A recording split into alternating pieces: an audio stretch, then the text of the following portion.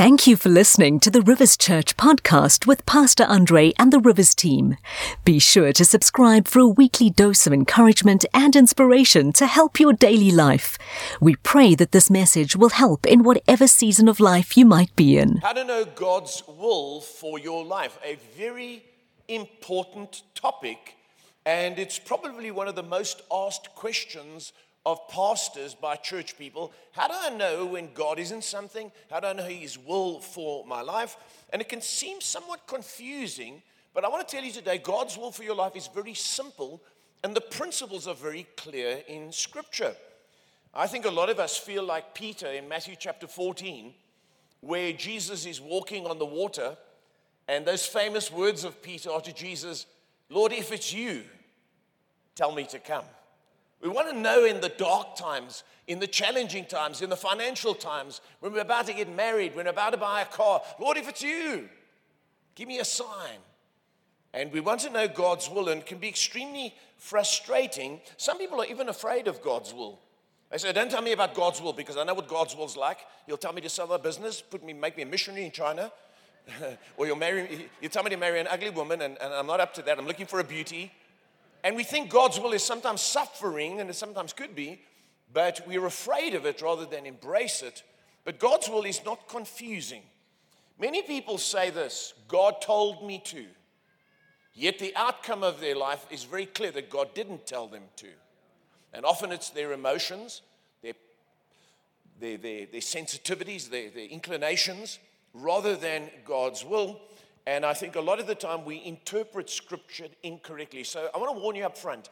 I might disappoint you today, but I do believe for the majority of people, there'll be clarity today, and there won't be confusion. So let's look at it under three main sections. And the first thing is this: God doesn't hide His will from us.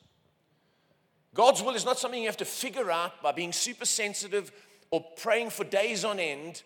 God doesn't hide His will. When He wants something done, He'll tell you. And I'll give you a reference for this, because God's will is not a mystery. Genesis 18 and verse 17, "Then the Lord said, 'Shall I hide from Abraham what I'm about to do?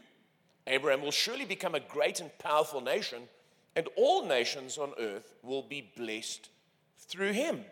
See, God will not hide His will from you, so you mustn't go around thinking that, like, if the clouds come out now, then, God is saying.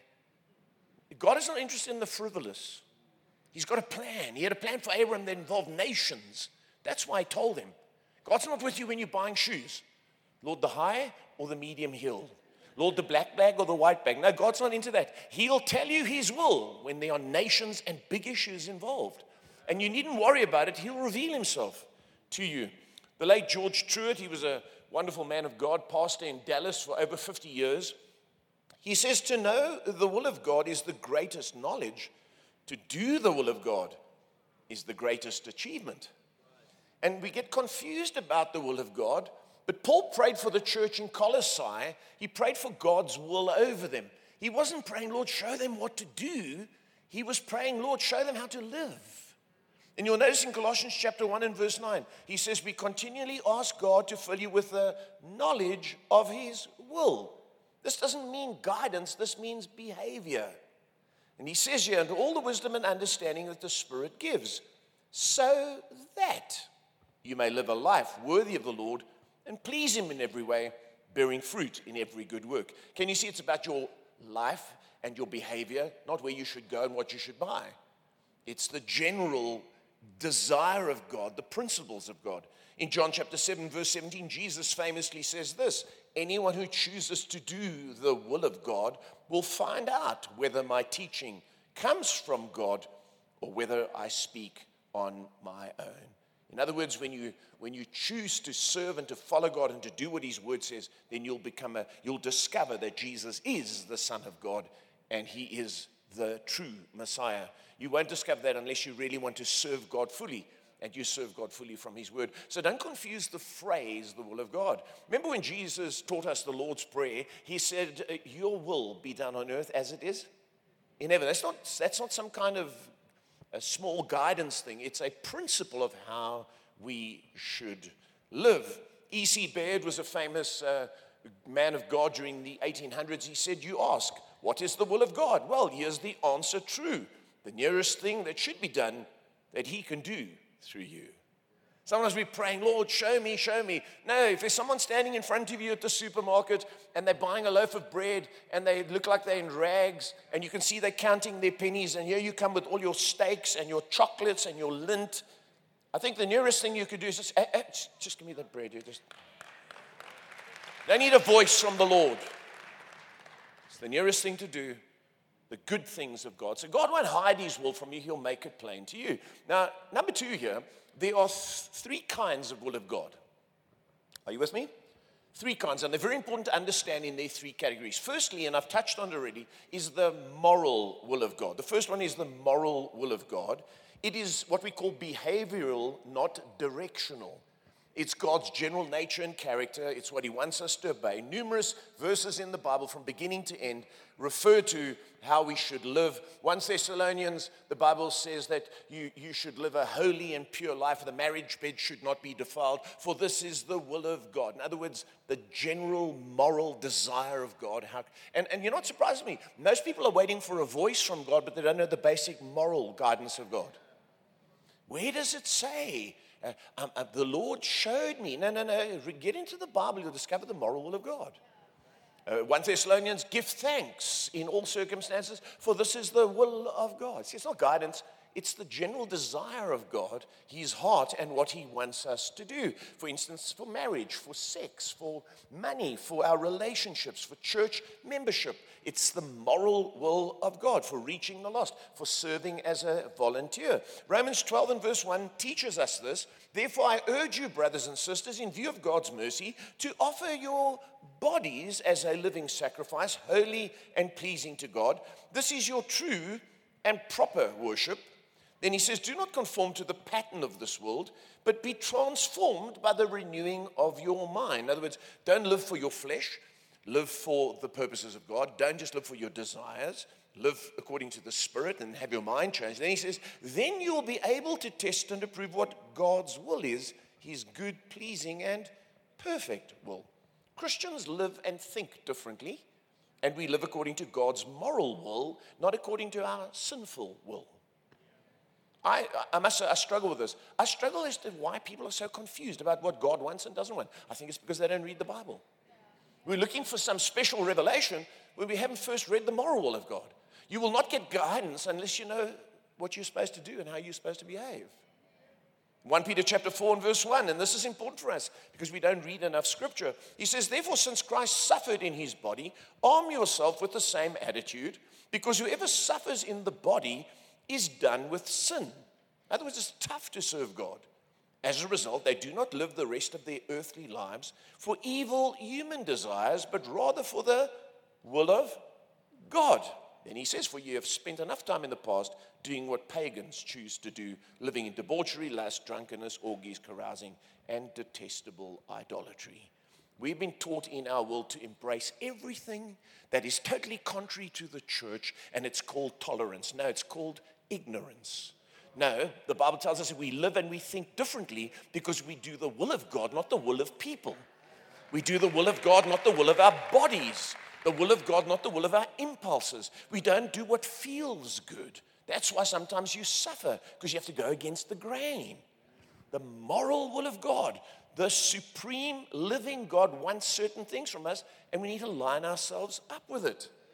Paul, in speaking to the elders, in Acts chapter 20, the church at Ephesus, he's about to leave them, and he says, therefore, I declare to you today that I'm innocent of the blood of any of you, for I have not hesitated to proclaim to you, watch this, the whole will of God. In other words, I didn't preach trendy topics while I was in your church. I didn't attach myself to a wire as a pastor and get hoisted into the roof and do somersaults and then come down. I didn't push people over and treat and teach all little gimmicky things. I taught you what God wants from you, not one doctrine to the exclusion of others. Today we don't know what the moral will of God is because certain churches are only teaching one thing. God loves you, God loves you, God loves you. No matter what you do, He loves you, He loves you. No, there's the whole moral will of God, the whole counsel of God.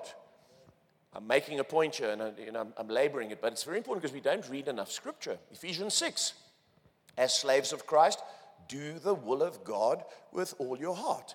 What does that mean? He explains, work with enthusiasm, as though you were working for the Lord rather than for people. You want to know what the will of God is for your life? Go to work and really work. Don't go to work and chat. Now, you can chat in between. I'm so tired of going to restaurants and, excuse me, when you finish chatting with one another, could I have another cool drink or can I have some water? Because people have lost sight. But Christians, we need to know, we mustn't be looking for, Lord, what's your will? No, when I go to work, I give my best. That's the will of God. Give my all. Give my energy.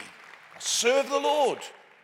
1 Peter chapter 2, it is God's will that your honorable lives should silence those ignorant people who make foolish accusations against you. We should live above reproach. That's God's will. Here's one more. Ephesians chapter 5 and verse 17. Are you getting the point? The moral will of God. Therefore, do not be foolish, because when you don't know God's moral will, you are foolish. But understand what the Lord's will is. Now he explains it. Do not get drunk on wine, which leads to debauchery. Instead, be filled with the Spirit. By the way, does anyone know what debauchery means? Debauchery? You don't go to someone's home and then when you're driving home in the car, what a debaucherous place. Now, we don't even know what these things mean. That's why we do them. Debauchery means to be so loose and so open to partying and giving yourself to desires. I want to ask you, next time you go to a party and you're a Christian, you should feel uncomfortable. You shouldn't have your martini and I'm with them and I'm connecting. No. What's the moral will of God? It's not boring. It's just not that. Moving right along. Instead, be filled with the Spirit, speaking to one another, psalms and hymns and songs from the Spirit. See, the moral will of God is what God desires, what He wants for your life, and it's His righteous decrees. Are you with me? Get that right first before you want to hear a voice from the Lord. Number 2, or point B here, directional. It's moral, then it's directional. God will guide us specifically, but not as frequently as you think, and you don't just jump on it and act on it. You remember Acts chapter 21? Agabus the prophet came to Paul, and he put a belt around his hands, and he said, thus says the Holy Spirit, are they going to do to this man when you get to Jerusalem? And Paul takes the belt off, and he says, I'm ready to suffer and die. Doesn't mean because you get a word, you need to act on it. You need to know God's will for your life, not have other people tell you what it is. Too many people go to big meetings, and then they get prophesied over, and they want their whole lives to steer. Now, what's God saying to you first? Also, God's directional will unfolds with obedience. Now listen, first obedience to the moral will, then obedience to the directional will. Give an example of this is when the angel of the Lord spoke to Philip, and I'll explain a little bit of this in a moment. Now the angel of the Lord said to Philip, go south to the road, the desert road that goes down from Jerusalem to Gaza. So he started out. God didn't explain anything to him. He started out. And on his way, he met an Ethiopian eunuch. Can you see he first obeyed the little he was told? Then God told him more. And then he went to the chariot. The guy was reading the book of Isaiah. He explained to him what the book of Isaiah meant, and the man got saved and got baptized. It's the same when the 10 lepers. Jesus said to the 10 lepers, go show yourself to the priest. The Bible says, as they went, they were healed. Jesus said to the disciples, take the 5 loaves and the 2 fish and distribute them to the people. As they handed it out, it multiplied. You've first got to obey the moral will of God, then the small revelation He gives you. I think you should join as a member at Rivers Church. Get behind me, Satan. Too busy on a Saturday morning. Too busy on a Sunday morning. Don't you know we go to Tasha's? What are those orange juice with champagne in it? What's it called? Can have my mimosas on Sunday morning? No, you first obey then God will give you. You see, we want the voice. We want God to direct us to the shares and to the Forex and all the stuff. What's it called? Bitcoin. Oh, God, show me. Join Rivers Church. Moral, then directional. Are you with me? See, Pastor Greg Laurie wrote a book about guidance. He said, start with obeying what God's word clearly teaches, is clearly taught in God. Start with obeying what God's word clearly teaches, and is clearly taught in God's word. Why shouldn't he tell you more? Why shouldn't he tell you more when you won't even pay attention to what he has already told you? See, we want this amazing revelation, but we're not listening to currently. Now, let me just give a bit of warning here, and I'll come to this. I want to give you some practical things just now, so I hope I can make it in the time. But I want to say this. Directional guidance is not mentioned in the New Testament as normative. There are not many texts that refer to personal guidance in the New Testament, and I'll answer your questions that you've already got in your head. So, for instance, you're already saying, "Ooh, my sheep hear my voice." It's got nothing to do with guidance personally. It's got everything to do with salvation. Jesus talks about himself as being the good shepherd that leads his sheep into eternal life, and they know his voice and they know his truth. And then he talks about the wolf who comes to steal, kill, and destroy, and the one who leads you into eternal death. It's not all about personal guidance. It's not saying buy the white bread, not the brown bread. Buy the black shoes, not the white ones. You'll look better in them, darling. No, it's not talking about that. And we turn it into something it's not, and you know what it does? It confuses us instead of frees us. Because instead of using our mature brains, we rely on whims and things that are not of God, and we end up confused. Let me ask you this question this morning, and this is a challenging question. If we can hear from God so much, and so many people claim to tell you that God speaks to them, how come no one predicted the pandemic? How come no great prophet or man of God that hears from the Lord all the time predicted the pandemic? Because actually, it's not often that God speaks in that way unless he wants to reveal him. And God won't hide from us. Are you with me? I told you, I did warn you that I would disappoint you today. You see, we read verses like this, Psalm 32. I will instruct you and teach you in the way you should go. I will counsel you with my loving eye on you. Do not be like the horse or the mule, which have no understanding, but must be controlled by bit and bridle, or they will not come to you. Many are the woes of the wicked, but the Lord's unfailing love surrounds the one who trusts him. Just leave this verse up for a moment. I want you to see this. God's not saying he's going to guide us in every little decision we make, and where you should work, and what car you should buy, and whether you should put a pool in or you shouldn't, and whether you should buy a new lounge suite or not. This is saying the general will of God is different to the wicked. I'll guide you from my word as to how to live right. Don't take scripture out of context. Who is speaking to who about what? When Jesus said, my sheep hear my voice, he's talking about him being the shepherd and salvation and the flock being the church. Not do this, don't do that, go here, don't go there. Now, does the Spirit of God lead us? Yes. Glad you asked. I'm coming there. Don't be so impatient. Number 3. Are you being helped this morning? The third one is the sovereign will of God. We have the moral, we have the directional, or the directive, if you like, and then we have the sovereign will of God. God will do what he will do when he wants to do it, even though sometimes it's different to what his word says. Stay with me here. So let me give you an example. How many of God wants to heal? He wants to bless. He wants to restore. He wants you to be the head and not the tail, above and not beneath. God wants to prosper you. He wants to give you length of days. Can you say amen? Amen. Well, what happened to Jesus on the cross? Got none of those things. Was it the will of God? Yes, it was the sovereign will of God. Are you with me? Now, the sovereign will of God is what God will do when he wants to, because he's got a much bigger purpose than little things like which color shoes to buy. Are you with me? See, in Luke chapter 22 and verse 42, Jesus prayed in the garden, not my will, but your will be done. In fact, in Acts chapter 2, we read this. This man was handed over to you by God's deliberate plan and foreknowledge. The plan and purpose, the sovereign will of God. Acts chapter 4. Indeed, Herod and Pontius Pilate met together with the Gentiles and the people of Israel in this city to conspire against your holy servant Jesus, whom you anointed. But then it says this, they did what your power and will had decided beforehand should happen. God's sovereign. God is sovereign and will do what he wants to do. And he will tell us if he wants to, and sometimes he won't. So God's moral will, God's directive will or directional will, then God's sovereign will are the 3 kinds of will. Paul was called by the sovereign will of God.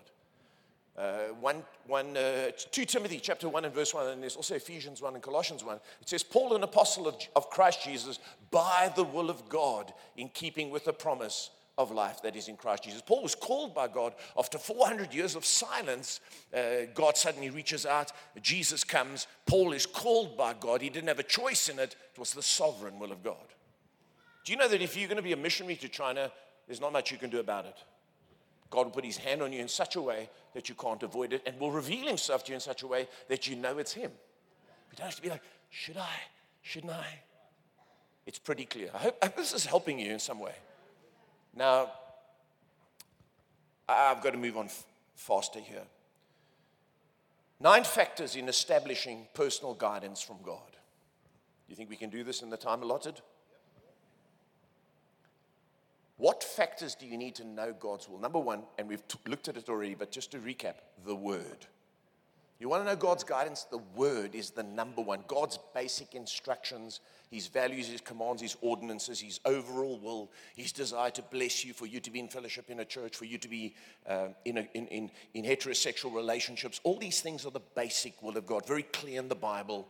Don't get upset with me. Just go and find out. If you want to know what God wants for your life, read the Word. And it will tell you. Billy Graham says, if you're ignorant of God's word, you will always be ignorant of God's will. Sometimes we don't listen to what the written word says, but we want some special revelation from God. It doesn't work like that. Then we end up in confusion, and we're upset. Psalm 119, your word is a lamp for my feet and a light on my path. The word guides us clearly. Hebrews chapter 1 and verse 1, let me remind you what it says. In the past, God spoke to our ancestors through the prophets at many times and in various ways, but in these last days, He has spoken to us by His Son.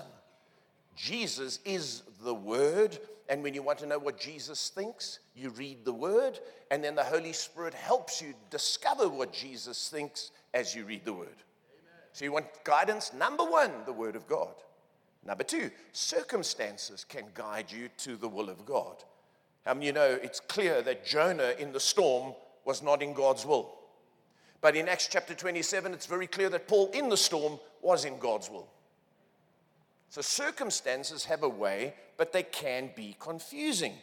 Acts 18, Paul speaking to the church, but as he left Ephesus, he promised, I will come back if it's God's will. Then he set sail from Ephesus. Do you notice that this is Acts chapter 18? Well, you read in Acts chapter 19 and verse 1 that he found a way to make it back very soon afterwards. He kept leaving things in God's hand because he wasn't sure how God was going to direct him, but he knew he was called to speak to the church. And so he kind of left himself a gap in case he didn't come back and they didn't get upset with him. But Paul wasn't like, I don't know what he's saying. Oh, just wait, quiet, shh. It wasn't weird. Don't be a weird Christian. There are too many already. It's simple, it's clear. Go to the Word. Then go to circumstances. Don't look at circumstances first. Are you with me? You know, often the circumstances will unfold God's will to you. A Spanish man by the name of Ignatius Loyola was a brilliant knight, and they say he was very good looking, and the ladies were very attracted to him, and he fought gallantly in battles. I know some of you don't think he's good looking, but that's what they say about him. On the 20th of May in 1521 at the Battle of Pamplona, he was fired upon, and a cannonball hit his leg and basically shattered it, and they didn't think he would survive. They managed to take him home to his father's castle, and he had op after op on the leg, you know how it was in those days, in the 1500s, and finally he recovered, and his one leg was shorter than the other, and as he lay in bed and as he hobbled around the castle, he became completely discouraged. He was a man of God. He was part of the Catholic Church and wanted to serve the Lord as a knight, defending the Lord's people and so on. And he found there were just 2 books in the castle. One was about the great exploits of great knights, and found when he read it, he was inspired, but then when he put it down, he felt empty. And one was about the great saints that had gone before. He found when he read that, he was inspired, but afterwards, he wasn't empty. He felt he wanted to follow them. And gradually, after a while, he began to sense that he wanted to start a group of people called like knights, but they wouldn't kill people with a sword. They would go out and they would conquer and they would preach the gospel. So he, Ignatius Loyola, founded what we know today as the Jesuits. There's 16,000 of them still in existence as priests spreading the gospel. The circumstances directed him to do that in his life. But he didn't try and make the circumstances fit. It was just what happened. Are you with me? Be careful you don't make circumstances fit. Number 3, the inward witness of the Spirit. Is this helping anyone today? See, the Spirit will confirm things in you. John 16. But notice what Jesus says. But when he, the Spirit of truth, comes, he will guide you into what? All the truth. He will glorify who? Me. Because it is from me that he will receive what he will make known to you. See, the guidance here is not some personal little notion, ooh, I can feel the wind. No. This is about leading you into what Jesus said so that you get a revelation of it. Because Jesus is only a little bit of time on the earth, 3 years, but the Holy Spirit is here now to reveal to us all God's will and all of Jesus' will. Are you with me? Don't confuse things because you'll end up confused. And my goal is today is not to remove from you the glamour of Christianity, but to cause you to be mature and not confused. The famous Bible teacher, F.B. Meyer, was traveling one day on a ship, and as they neared the harbor, it was a stormy night and it was quite dark and windy and rainy, and they couldn't see. And he said to the captain, as he stood with the captain on the bridge, he said, how do you know how to go in? Because, when to sail and how fast to go, and how do you know? Because you can't see anything. And the captain looked back at him and he said, it's an art. And he said, well, what do you mean it's an art? And he said, do you see those 3 red lights on the shore? When they're all in a straight line, then I go straight in. And F.B. Meyer later wrote, he said, when we want to know God's will, there are 3 things which always concur. The inward impulse, the word of God, and the trend of circumstances. Never act until these 3 things agree. So the word first, then circumstances, then the inward witness of the Spirit. Number 4, this will surprise you, common sense, which ain't so common. You see, if there's no law or command in Scripture, then it's your preference. Are you with me? Should I buy the Toyota or should I buy the BMW? Lord Jesus, show me. Here's the question, can you afford either? Which one's more reliable? Which one will have the better resale value? Which one do you say, I don't care about the resale value, I'll just enjoy it anyway? You see, common sense ain't so common. Do you know that in the book of Acts chapter 6, when they were preaching and the widows started complaining, remember they're complaining, we're not getting fed, the Grecian widows complained against the Hebrew widows. The disciples didn't say, we need to wait on the Lord. Let's come together, let's pray, let's bind Satan. Let's speak. Let's anoint the windows with oil. No, they didn't do weird stuff. They just said, we know that the general will of God is that we preach. So let's find some good guys who we can trust with money and food, who won't steal it and take it home. You know people like that. And let's put them in charge. And they did. And the Bible says, and the church continued to grow. Am I making sense? We get like a weirdness, which gets churches in debt, gets them in trouble, gets them split, gets their leaders doing stuff that are way, way beyond. How many of you know people build buildings and they can't finish them? Why? The Lord told me. Well, if he told you, why isn't it finished? We know the Lord told us in his moral will, but then we use common sense as to how fast should we do it, and when will we have the money? And if people keep faithfully tithing, then we can bank on maybe that, and we'll trust it. That's why you're sitting in this. Oswald Sanders said this. He said, God generally guides us by the exercise of our sanctified judgment. I try to gather all the information and all the facts that are involved in a decision, then weigh them up and pray over them in the Lord's presence and trust the Holy Spirit to sway my mind in the direction of God's will. And God generally guides by presenting reasons to my mind for acting in a certain way. See, a lot of us want to lean on God because we are immature. Are you with me? Some business people, you've got good business people in this church, you need to use your common sense, wisdom, and the moral word of God. Think of it like this. I often use this illustration. When my children were small, they used to go to the toilet by themselves. You know, when you potty train them, and then they go to the toilet by themselves. But what would happen is, like when they're 5 or 4 or 5, they can't wipe themselves. So they go to the toilet and then they used to shout, "I'm finished." And then you go, "Okay, let's have a look. All right, okay." Flush. You got to flush. Wash your hands. How many of you know when they're 18, if they had to go to the toilet and shout, "I'm finished," you'd be like, "What?" But some of us are behaving like that when God says, you know what to do. Why do you rejoice in being weird and immature when you can be mature because you know my word? See, Joyce Meyer says this: if you take too much of a supernatural look at what it means to be led by the Holy Spirit, many times you're going to miss out on what God really wants you to do. Because in many ways, the way that God speaks to us and deals with us is a lot more normal than what you might think. See, if you want to move to another country, you need to actually explore. Don't just go, "Well, they're going to pay me twice the salary." Is there a church? And unplugging your kids from this kid zone here, you think it's just an average place where they're going. And you're going to go there for twice the salary. Your children might not end up serving God. And in 3 years, they could be in teenage years and they could be drug addicts. You've got to use common sense, and you've got to explore and think and reason and ask advice. And then you've got to take a step. See, God doesn't want to make our decisions for us. He wants us to use common sense. Number 5, is this okay? A word from God. See, sometimes you read the Bible and you get a verse from God that will jump out.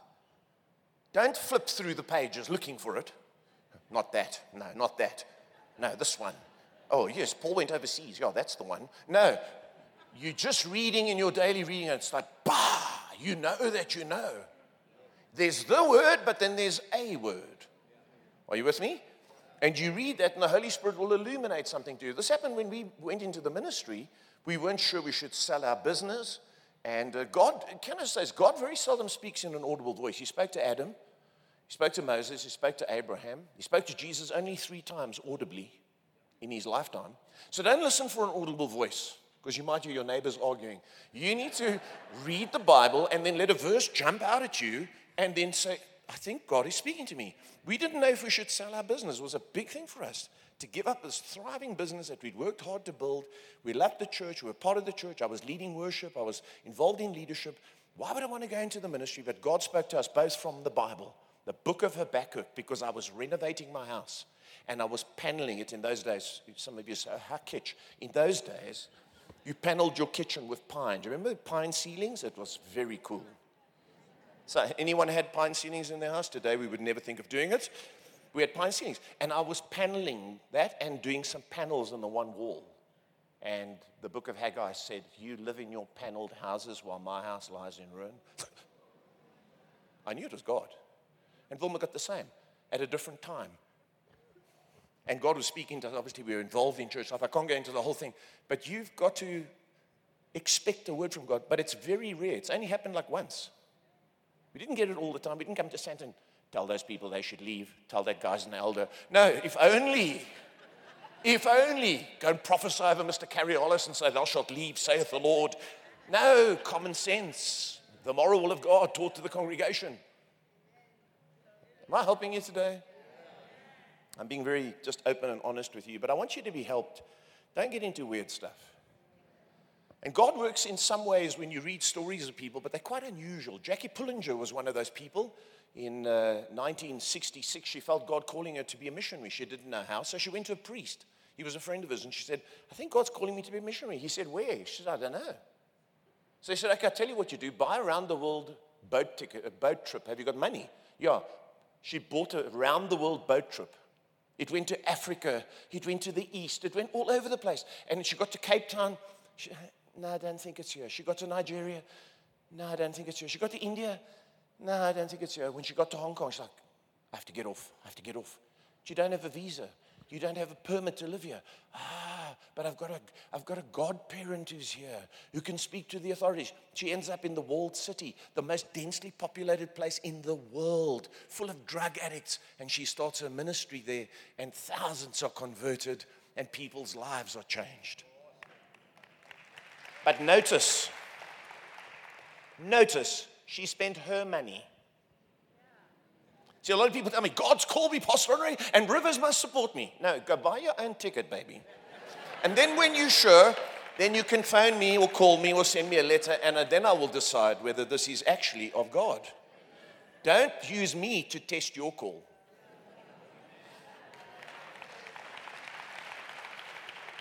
Number 6, quickly, mature counsel. If you want to be guided, get mature counsel. Proverbs 24 and verse 6, surely you need guidance to wage war, and victory is won through many advisors. That's why we do have a thing called test your call. You don't give up your job. You feel God's calling you. You come work alongside us. And then we test and you test whether God's really called you. And that way you don't have to lose your job and have your family hate us. And see? And by the way, if you feel called of God, you know how God usually works. He works through your leaders. Many people tell me, I'm called. I can speak, They tell me at work I can speak. Can I remind you that it was Aaron who could speak, who built the golden calf? It was Moses who couldn't speak, who was called. So speaking is not what it's about, as you can see from me. Are you with me? Don't mistake that gift. Don't put it so high up the list. It might play a part, but it's not quite the thing. And your leaders will speak. Do you remember when Samuel was sleeping? He heard a voice. Samuel, Samuel. Say, where'd he go? He went to his leader Eli. Did you call me? No. Go lie down. 3 times. Eventually Eli says, the Lord is calling you, but it's with the voice of Eli. You want to know if God's called you? It'll come through our voice, but you'll know in your heart He's calling you. Number 7, supernatural guidance. Couple more to go. Quick. Write quickly. Type quickly. How many being helped this morning? See, supernatural guidance is when you get a voice or an angel or a vision. And we read that in the book of Acts. In fact, here's an interesting thing. Take note of this. The book of Acts spans 30 years. 30 years. Turn to your neighbor and say 30 years. Yet there are only 20 instances of supernatural guidance in 30 years of ministry. But when we read it, it's like today, tomorrow. The next day, I go to work, then I choose my shoes, then I choose my car, and I'm walking with the Lord. No, you're deluded. It doesn't work like that. No, that's why you end up in confusion and you make bad decisions. The Lord told me to marry him, but he doesn't serve the Lord. It doesn't matter. God's got a much greater purpose. Oh, we know that purpose. We know that purpose. You see, the Lord will guide, and I don't have time this morning to go into this, but you can study passages on your own. Here's what I want you to know. You must be careful that you don't make that which is unusual normative.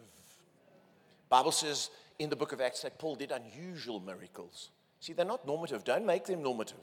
They were unusual, and we can be immature. People say, well, God can speak in it. God spoke through a donkey. Yeah, but we don't keep donkeys in the garden for that purpose. It only happened once. And pastors often say this. I find it so funny. If God can speak through a donkey, then God can speak through me. I think if you spoke like a donkey week after week, people wouldn't come to church. Number 8. I hope this has helped you in some way today. I should have done over 2 weeks, but next week I'm not here. Pastor Chase is preaching, so don't miss it.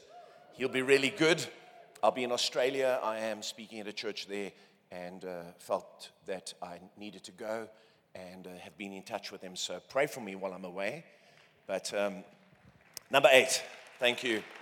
Number 8, our personal desires played a role in guidance.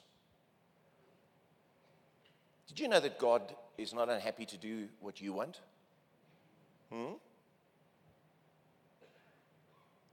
Psalm 37 and verse 4, take delight in the Lord and he will give you the desires of your heart. You see, there's confusion here. If it's not morally wrong, he says, go ahead. You want to live there? God bless you. Can you afford it? Wonderful. Have you saved? Is it going to put undue stress on your family? The bond? Are you going to default and get a bad reputation? No? Buy it. Isn't that wonderful? God delights.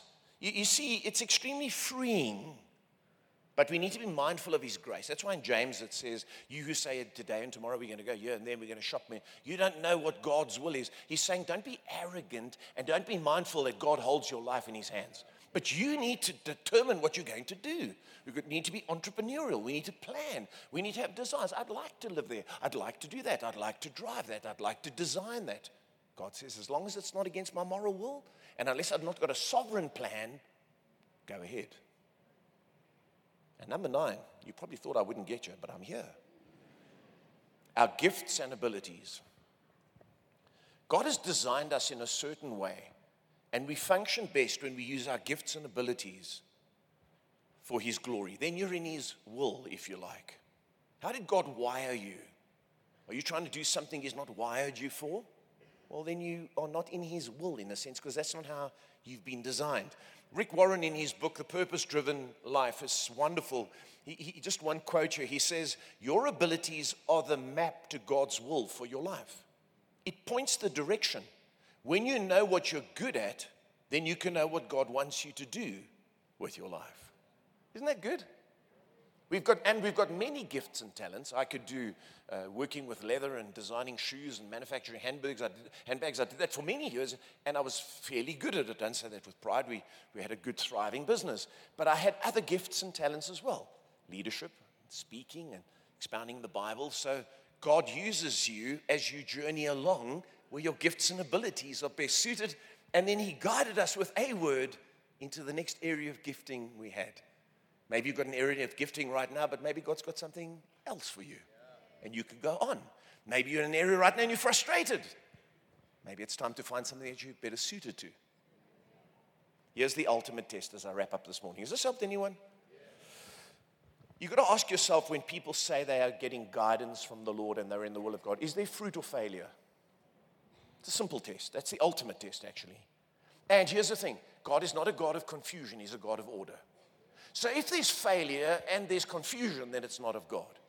But if there's fruit and there's success, then we can know that God is in it. And here's the key thing. You've got to ask yourself this question as a Christian. Do I want to be an immature Christian or a mature Christian? Because mature Christians study the Word and live by the Spirit's prompting in the Word, and then they look to the other things. Whereas immature Christians look for all the feely things and then finally go to the Word and go, oh, well. Now, we need the Word first. Can you say amen? Henry Blackaby, as I close this morning, he says, our difficulty is not that we don't know God's will. Our discomfort comes from the fact that we do know His will, but we do not want to do it. Is that not the truth? See, we need to know God's will, but we need to be willing to do it. And Jesus made an important statement, because I want to pray with you this morning before I close here. He made an important statement in Mark's gospel, and I'll just quote it to you. His family came to visit him, and people said, your mother and brothers are outside. And Jesus said something interesting. He said, who are my mother and brothers? Those that do the will of God are my mothers, my brothers, and my sisters. So in other words, you don't just become a Christian and join a church and become part of the family of God unless you do the moral will of God. You can attend. You can be part of it. You can go to Connect Group. You can feel I belong to Rivers Church. But unless you're doing the will of God, moral from the Word, you're actually not part of the family of God. Jesus said that. My brothers and sisters are the ones who do the moral will of God. It's a tough one. See, today we base it on church attendance and how you feel and how many people you know. Jesus says, no, do you know me? And do you do my will? And if you do my will, then you're part of my family. We hope you have been blessed and inspired by this message.